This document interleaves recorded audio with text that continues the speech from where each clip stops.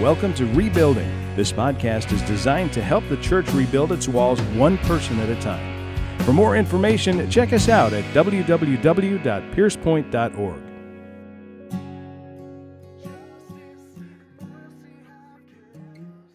Acts chapter 2, verses 40 through 47, these are the words of God.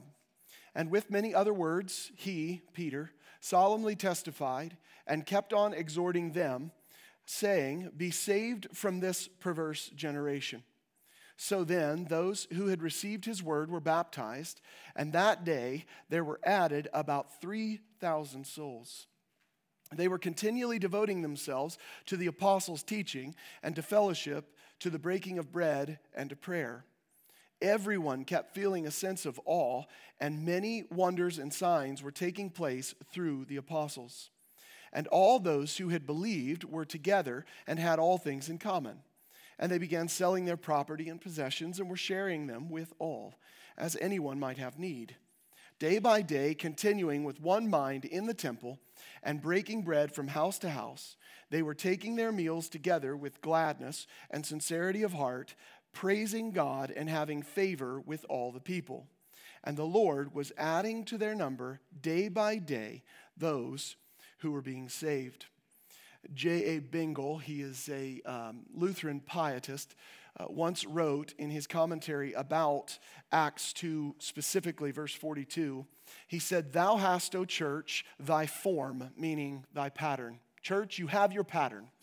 He says, "It is yours to preserve it and to guard thy trust."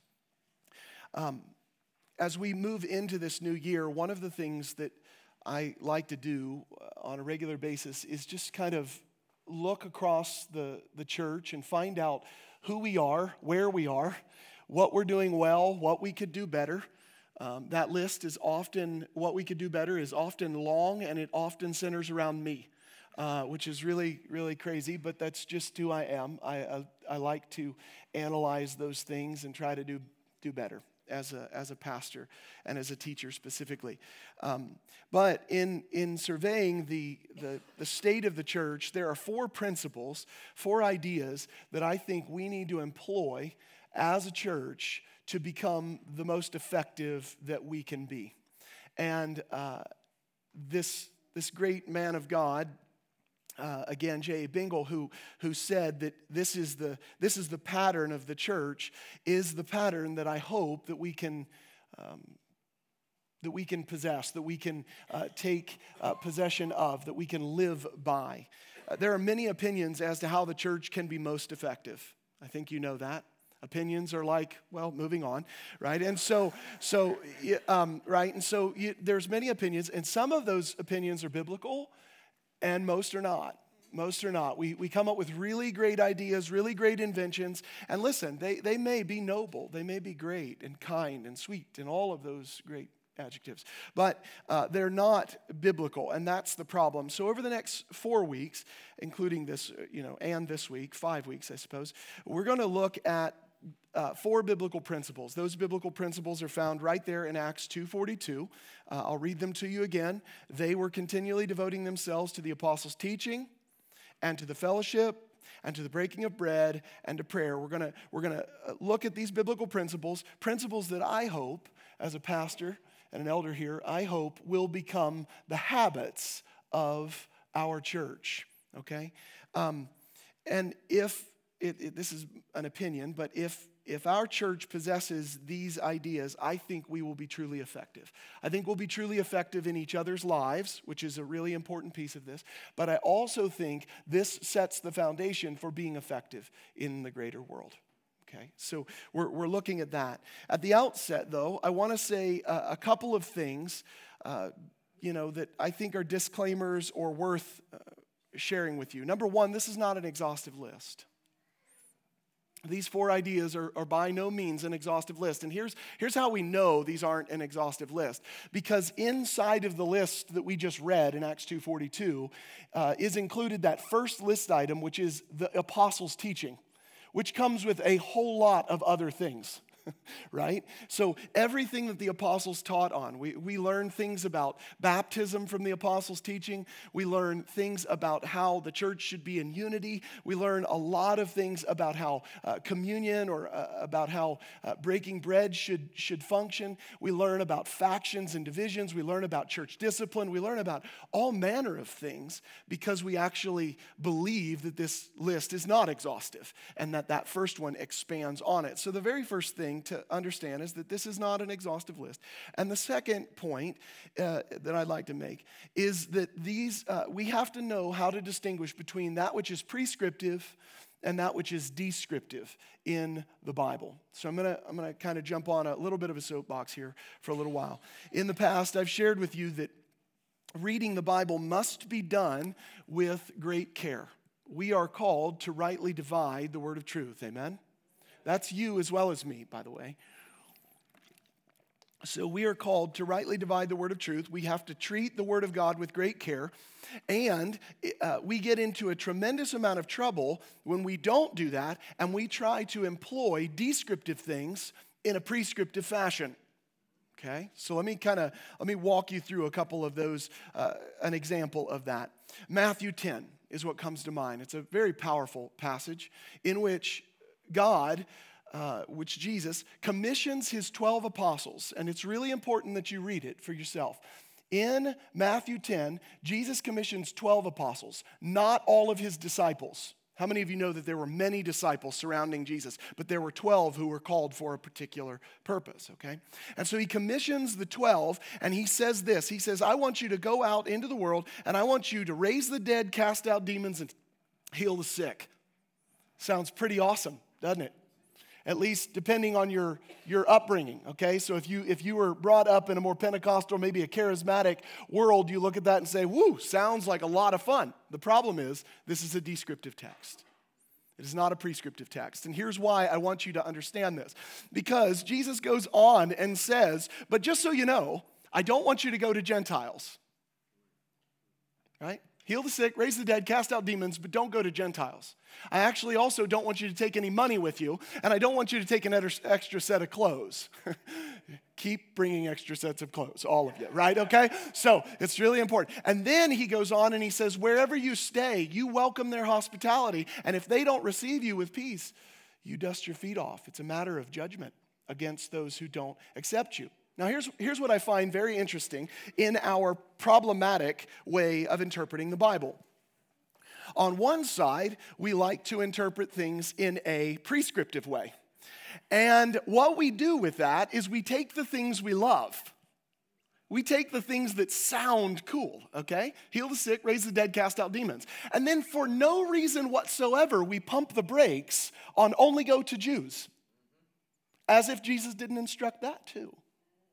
He did. He clearly said it. Same passage, okay? So he's told us what to do, but what we get into is we get into a little bit of this arbitrary game, picking and choosing. How many of you know that we do this? How many of you know that all of us do this, okay? So we've got to be careful with it, okay? So Matthew 10 comes to mind when we talk about something that is descriptive versus prescriptive. Now, some of you are like, man, I'm not okay with what Nathan is saying here. Matthew 28, this is the Great Commission. What did Jesus tell us to do? He said, all authority in heaven and earth has been given to me. Therefore, go and make disciples of all nations, baptizing them in the name of the Father, the Son, and the Holy Spirit, teaching them all that I command you. And then he gives this really beautiful line. He says, and lo, or King James, and lo, I am with you all to the end of the age. All these days. That is a prescriptive text. Nathan, come on. Aren't you just picking and choosing? Didn't Jesus just say that to somebody else? Didn't he say that to a group of people? Well, first of all, make sure you understand it was descriptive. It did happen. He gave his great commission to those people. But it's also prescriptive. And here's why I know it. Because all of church history confesses to the fact that people viewed it that way and moved on with it. We see Acts 2, Acts 3, Acts 4, Acts 10, Acts 11 enter the Apostle Paul on the scene, Acts 13, 14, and 17. And all of these church people, all of these saints in the beginning believed they needed to adopt the Great Commission. They needed to go out into all the world. 2 Corinthians, the Apostle Paul is writing to the Corinthian church. This is a bunch of people who are not apostles, nor are they first disciples of Jesus. 2 Corinthians 5, 11 through 21. What have we been given? We have been given the message of reconciliation. What is the message that we deliver? What is this message? It's the gospel, and it reconciles the world. Go into all the world and make disciples.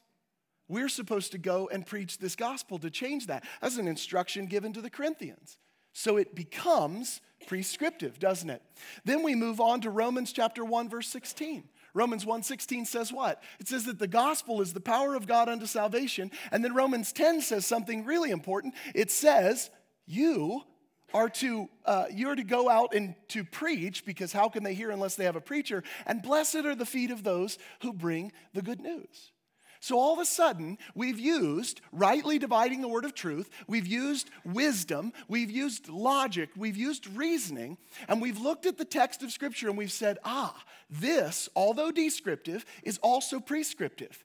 But this is descriptive, and we need to be careful trying to impose it elsewhere.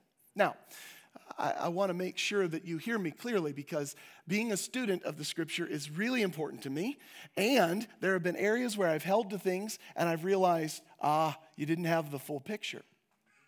Some would argue that Matthew 10 is, in fact, a prescriptive text. And what basis would they use this as a prescriptive text? They're not just winging it, okay? They're not just picking always arbitrarily. Some would view Mark chapter 16, this is the sister text to the Great Commission, which applies to us as well.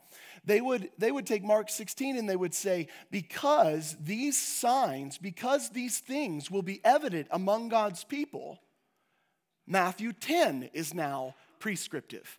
And we should go out into all the world and heal the sick, raise the dead, and cast out demons. Am I making sense to you this morning? You guys connecting those dots. Some of you are like, absolutely not. You're not making sense to me. It's okay. Here's what I want you to do. The wrestle between a descriptive and a prescriptive text is a genuine, it is a real wrestle. So you need to read the words on the page, and you need to wrestle with it. If, in fact, Matthew 10 is a prescriptive text, our basis would be on Mark chapter 16, and it would be, this is how it's prescriptive, and only how it's prescriptive, that the Bible says that these signs will accompany those who believe. But Mark 16 does not say go and do it. Mark 16 simply says these signs will accompany my covenant people. Okay. How many of you know we believe in a miracle-working God? He does great things.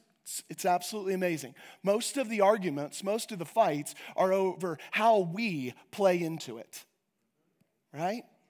And guess what we're doing? We're being the narcissistic people that we were created to be in sin, right? And we are making everything yet again about us. Where do I fit in? What is my part? What's my gift in all of this? Those are okay questions. We just can't take them to the point where we ignore the fact that God is the power behind everything we do. Okay? So descriptive versus prescriptive is a very important thing. And this morning, what we're going to see is that these principles in Acts chapter 2, verse 42, are descriptive as well as prescriptive. And the reason why is because we're going to see them throughout the New Testament, and we're going to even see them in church history. We see that people believed these ideas to be prescriptive. So again, back to Acts chapter 2. And I want you to read again with me, verse 42. They, who is they here? Everyone who was added to the church, right? And that day there were added about 3,000 souls. Sounds cool to me. I want an evangelistic meeting like that, don't you?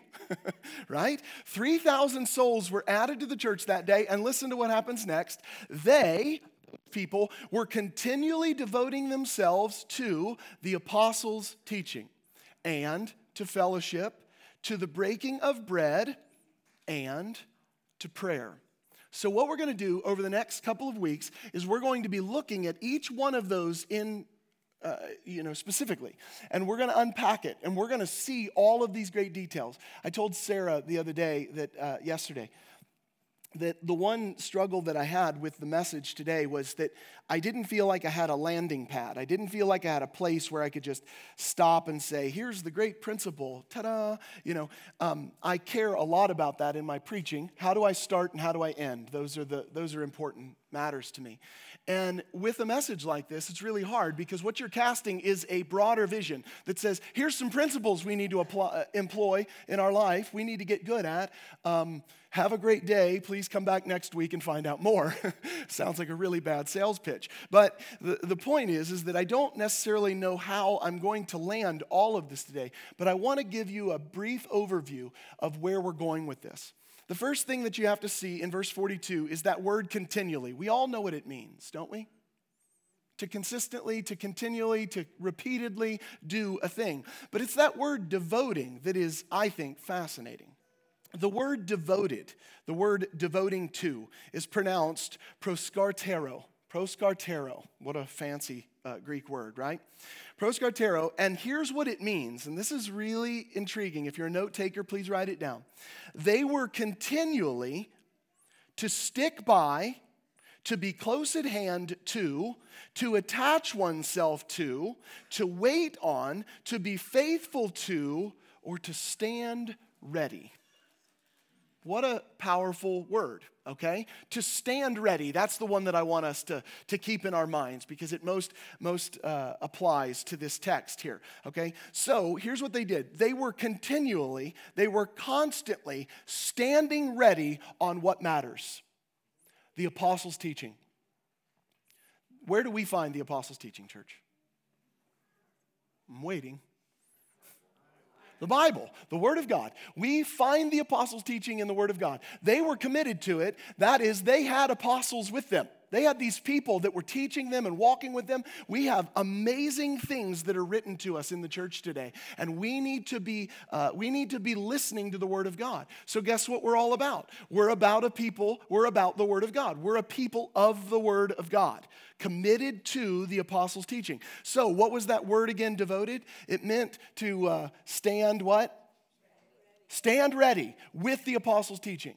I harp on this all the time that I want you to read your Bible more. But listen, I want you to read your Bible more for a very important reason. I want you to read your Bible more because if you will give your devotion to God's Word and what He calls you to do you know what naturally follows when you study and you give yourself to a thing repeatedly? What follows is a habit. What follows is character. What follows is virtue. Listen, the reason why I want you to study God's Word is not so that you can be better at a Bible memory game against your family. The reason why I want you to study God's Word is not so that you can quote scriptures when your friends are being weird on Facebook. I'll take care of that, don't worry. Anyway, no. The reason, that's bad. The reason why I want you to study God's Word is because the principles that are in there are the principles that are training you to look more like Jesus every day of your life. And guess what? God is gentle in our training. He's gentle in our training. We miss it a lot, don't we, church? I don't think half of you know what I mean. You're in denial. We miss it a lot, don't we, church? Yes, we miss it a lot. But God is faithful. God is just. God is gentle with us, and He's training us constantly. So, dedication to the apostles' teaching is a very, very important matter. To fellowship. Do you notice that dedication, that idea of constant standing in or standing with is also attributed to fellowship? You know what the problem in the church today is? We come to church when we want to. We come to church when there's things that aren't in our way. Come on. I know I'm irritating some of you. I can see it. I can see it when your eyebrows do funny things. So I'm letting you know that, I won't point that out. Dave McCarthy. Anyway, so it's this devotion to fellowship, and here's the problem. Here's the root of the problem.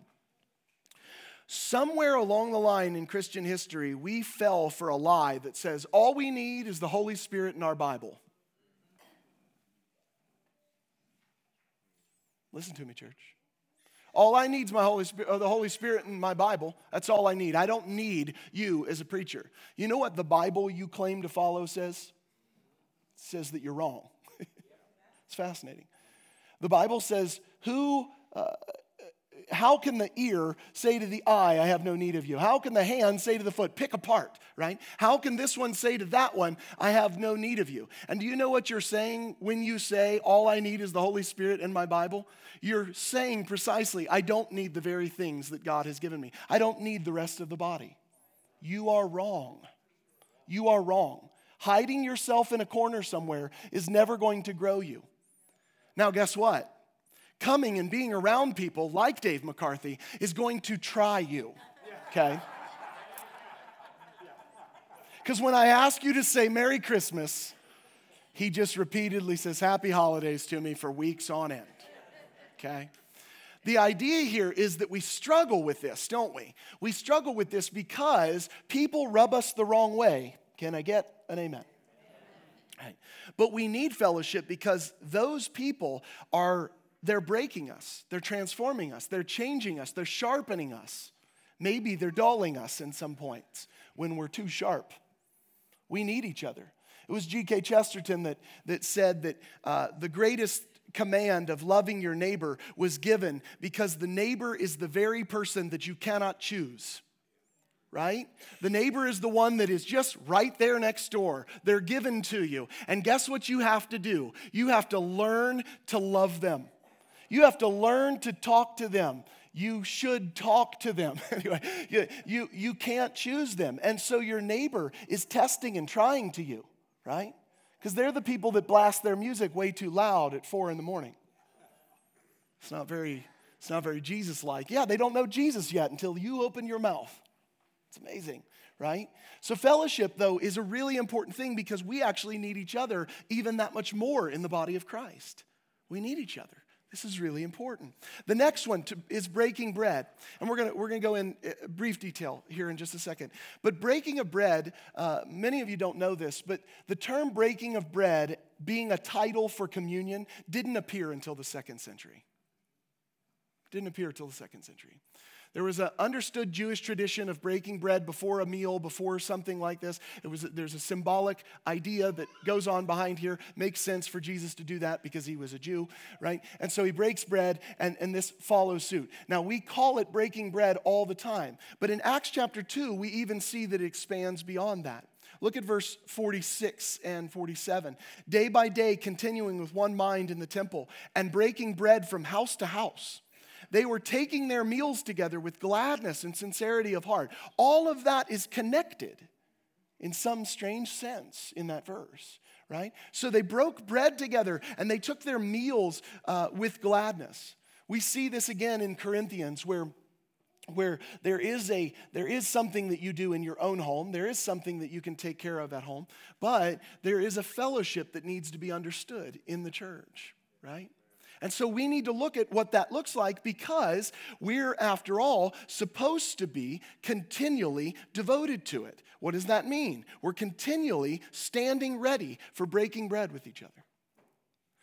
Sometimes it's like pulling teeth to get people to come over and just to share life with you. Sometimes it's like pulling teeth to get people to stay for the potluck. Okay, anyway, sorry. He is really mean today. I don't know about all this. Anyway, so I'm just letting you know. Sometimes it's like stop it. Anyway, I don't want any more amens on that stuff. Anyway, but sometimes it's like pulling teeth. Why? Here's what it is. It's not because I think you guys, some of you are just anti-social. Okay? It's some of you. Okay, sorry. It's because I don't think that this has been taught well in the church. I don't think we were taught that we needed to devote ourselves to the apostles' teaching. I don't think we were taught that we needed to devote ourselves to fellowship. I don't think we were taught that we needed to devote ourselves to breaking bread or to prayer. I don't think we were taught that. I think we're a product of the 21st century, and what we were taught is come, get your church on, and then go home and hope it lasts through the rest of the week. Right? I remember a friend of mine years ago, she posted on Facebook, she said, time to go to church to get my Jesus on.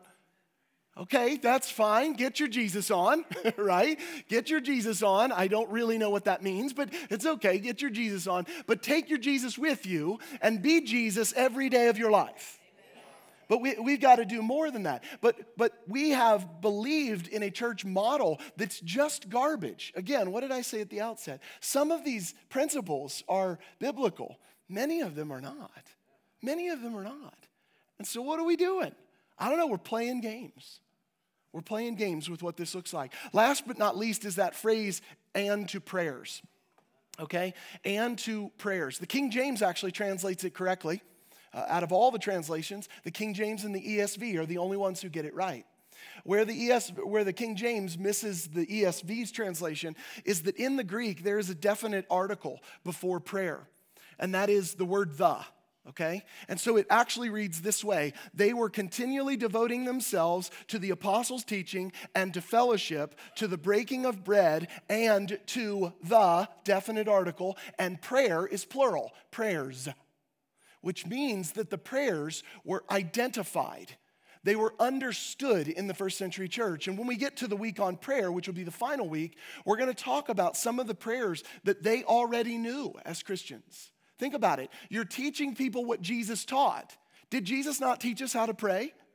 Our Father, who art in heaven, hallowed be thy name. Did you know that has been a liturgical thing in the church for many, many, many, many, many years? Guess what we've done in the modern church? We get our Jesus on and forget everything Jesus told us. Wow, crazy, isn't it? We do it and we go, oh, I don't like liturgy. I don't like this harsh structure. How many of you have said that or believe that? I don't like that structure. I don't like that, all that stuff. No, you guys are too shy to answer my daggone question, honestly. But here's the deal. Here's what I found. Some of the most non-traditional churches, by the way, here's the first statement, all churches are liturgical. Second, the most non-traditional churches are the most legalistic in their liturgy. You know what liturgy is? It's order to your service. We have an order to our service. It's the same thing over and over and over. Why? Why? Because Nathan's a jerk. No, it's because it is. It's either habit, or as a leadership team, we've looked at it and said we enjoy this structure. We think this works. Okay? Some of it is biblical. Some of it not so much. Right? So these are the struggles that we have to wrestle through as Christians, as churches. But liturgy is not a problem, and prayer was liturgical to them. They had the Psalter. They prayed through the Lord's Prayer. There were many other things that they prayed, including psalms or hymns that we saw in Philippians and in Colossians and in different places in the New Testament. These were repeated things in the first century church. So over the next 4 weeks, we're going to unpack what this means to understand apostles' teaching, to be devoted to it, to be devoted to fellowship, to be devoted to breaking bread, to be devoted to prayer. But I told you that I wanted to share with you some church traditions that held to these ideas. Here's one that I think is worth considering. John Chrysostom, he's a 4th century church father. John Chrysostom, speaking on apostolic fellowship, breaking bread, prayer, and the apostles' teaching, he said this: the fellowship was, quote, the fellowship was not only in prayers, nor in doctrine alone, but also in social relations. He expanded on the fact that the church actually believed these principles to be so true and so real that they actually shared life with each other. They helped each other with fixing things or doing whatever they needed to do. How many of you know that that's the church that God wants? That's the church that God wants. We don't have to go back to the first century church. We don't have to wear tunics. We don't have to act like that. But we ought to look at their principles and not throw them out just because they seem strange to us. We need to adopt them in our context. We need to understand what this looks like. So the church fathers continued, and I'll have more evidence for you as we go throughout these next week, and Barney's going to be jumping in on this too. But what I want to encourage you to is these 4 principles. I want to encourage you to it because here's what I believe. I believe that if we will really put these 4 principles into practice, if we will really devote ourselves to the apostles' teaching, the Word of God, if we will truly devote ourselves to breaking bread, to fellowship, and to the prayers, whatever that means in its fullness, if we will dedicate ourselves to this, we will become the church that God wants us to be.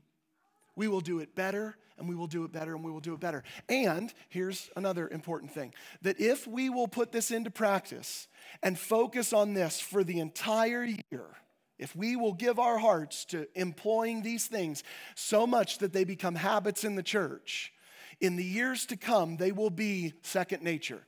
They will just flow from us. We will know that our fellowship is absolutely non-negotiable. We will know that we don't have to poke and prod people into reading the Word of God. We will know that we will be a house of prayer. We will be a people who dedicate ourselves to those ideas, right? So what we're going to do is we're going to filter everything this year through those 4 principles. We're going to ask the question, this isn't forever. They become habit and then they go naturally. But we're going to filter everything through these 4 principles. Anything that we set out to do, anything that you decide you want to do within our church, volunteering or helping or starting a ministry or something like that, we want you to give the idea. And then what we're going to do is we're going to say, does this serve in a dedication to the apostles' teaching? Code word for that is the biblical truth center to what you want to do. Because if it's not, we'll wait, okay? Second thing, are we dedicated to fellowship through this ministry? Are we dedicated to building closer bonds, closer unity, or better unity in the church? If the answer is yes, we're going to move forward. If the answer is no, we may get to it someday, but we don't have time right now. We've got to stay focused. We've got to stay focused. If you want to do something and we look at it and say, how is this dedicated to meals shared together and breaking of bread and communion and all of these things that are included in all of this, how does this work together as a church? Including fellowship, breaking bread, fellowship in a social setting. How does it play in there? And if you say it works this way, we're gonna be excited about it. If not, we have to stay focused, and we have to stay laser focused, because if you don't stay focused, you get off track quick. At least I do, okay? And then the last thing is dedication to the prayers and prayer. It's no doubt the church prayed. It's no doubt that they were a house of prayer as Jesus intended them to be.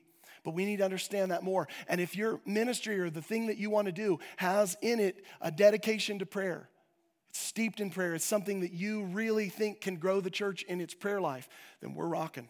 We're moving forward with it. We're going to get excited about it alongside you. But we have to stay focused. So here's my landing pad, just off the top of my head. We're trying to train our daughters, and we're trying to do it well. And there are days when we feel like, wow, there's some really good fruit. And then there's days where we're like, okay, slow down, start again, right? My daughters are not, I give Joe a bad rap, okay? I give Joe a bad rap because her volume level is at 11 all the time, and her energy level is at 11 all the time. But she's a very compliant, very helpful, very caring little girl. She always wants to be in the kitchen with mama or out in the yard with me picking up sticks or something. She's always wanting to do this, right? So I've got girls that are they're really eager. They're great kids. But in training them, it's a slow and steady process. How many of you know that? It's a slow and steady process. We subscribe to a lot of stuff that we've learned from a lady who's long gone named Charlotte Mason, who talked about habits and building habits and how you got to take like 6 weeks to really instill a good habit in your child. And Sarah asked me an important question yesterday when we were talking through today. And she said, when you have people for only 1 hour on a Sunday morning, how long does that take to establish as a habit? Is it 6 weeks or is it 6 years? And the answer actually, church, is this. The answer is, it depends on you. It depends on you. The church is intended to be something that accents what's already going on in your life. And that is, we come together and celebrate in our shared faith. We rejoice and worship our Creator God. But every one of us leaves from here and we go about our days and our weeks and our months and our years. And a large amount of that, hopefully we'll remedy this, but a large amount of that time is spent not with your fellow church members. It's just spent out there. But if you're dedicated to these principles, if you're dedicated to the apostles' teaching and opening your Bible every day, if you're dedicated to sharing time with your fellow Christians, if you're dedicated to breaking bread with one another, if you're dedicated to prayer, then guess what? These habits can happen just as fast as they happen with our girls. Guess what's also going to happen as we try to instill these habits? We're going to hit roadblocks. We're going to hit speed bumps or whatever you want to say. Right? We're going to hit that stuff. And what we have to promise each other is that we'll be patient and gracious with each other and say, nope, we're not quite there yet. Let's take a step back. Let's think about this again. Are we really landing and getting this fellowship piece? Right? This is what we have to do. It's going to take time, church. But I'm asking you to jump on board. I'm not calling you my children at all. I'm asking you to jump on board like my children in this, and that is, let's dedicate ourselves to these 4 principles this year. Let's give our heart to them. Because if we do, it's going to change absolutely everything. We will be a church that people notice because there's a family here. There's a truth here. There's a prayerful people here. There's a people who care deeply what the Word of God actually says. Amen. Thanks so much for listening to Rebuilding from Pierce Point Community Church. We hope that today's podcast will help you become a more connected part of Christ's body. Remember to check out our website at piercepoint.org for more information.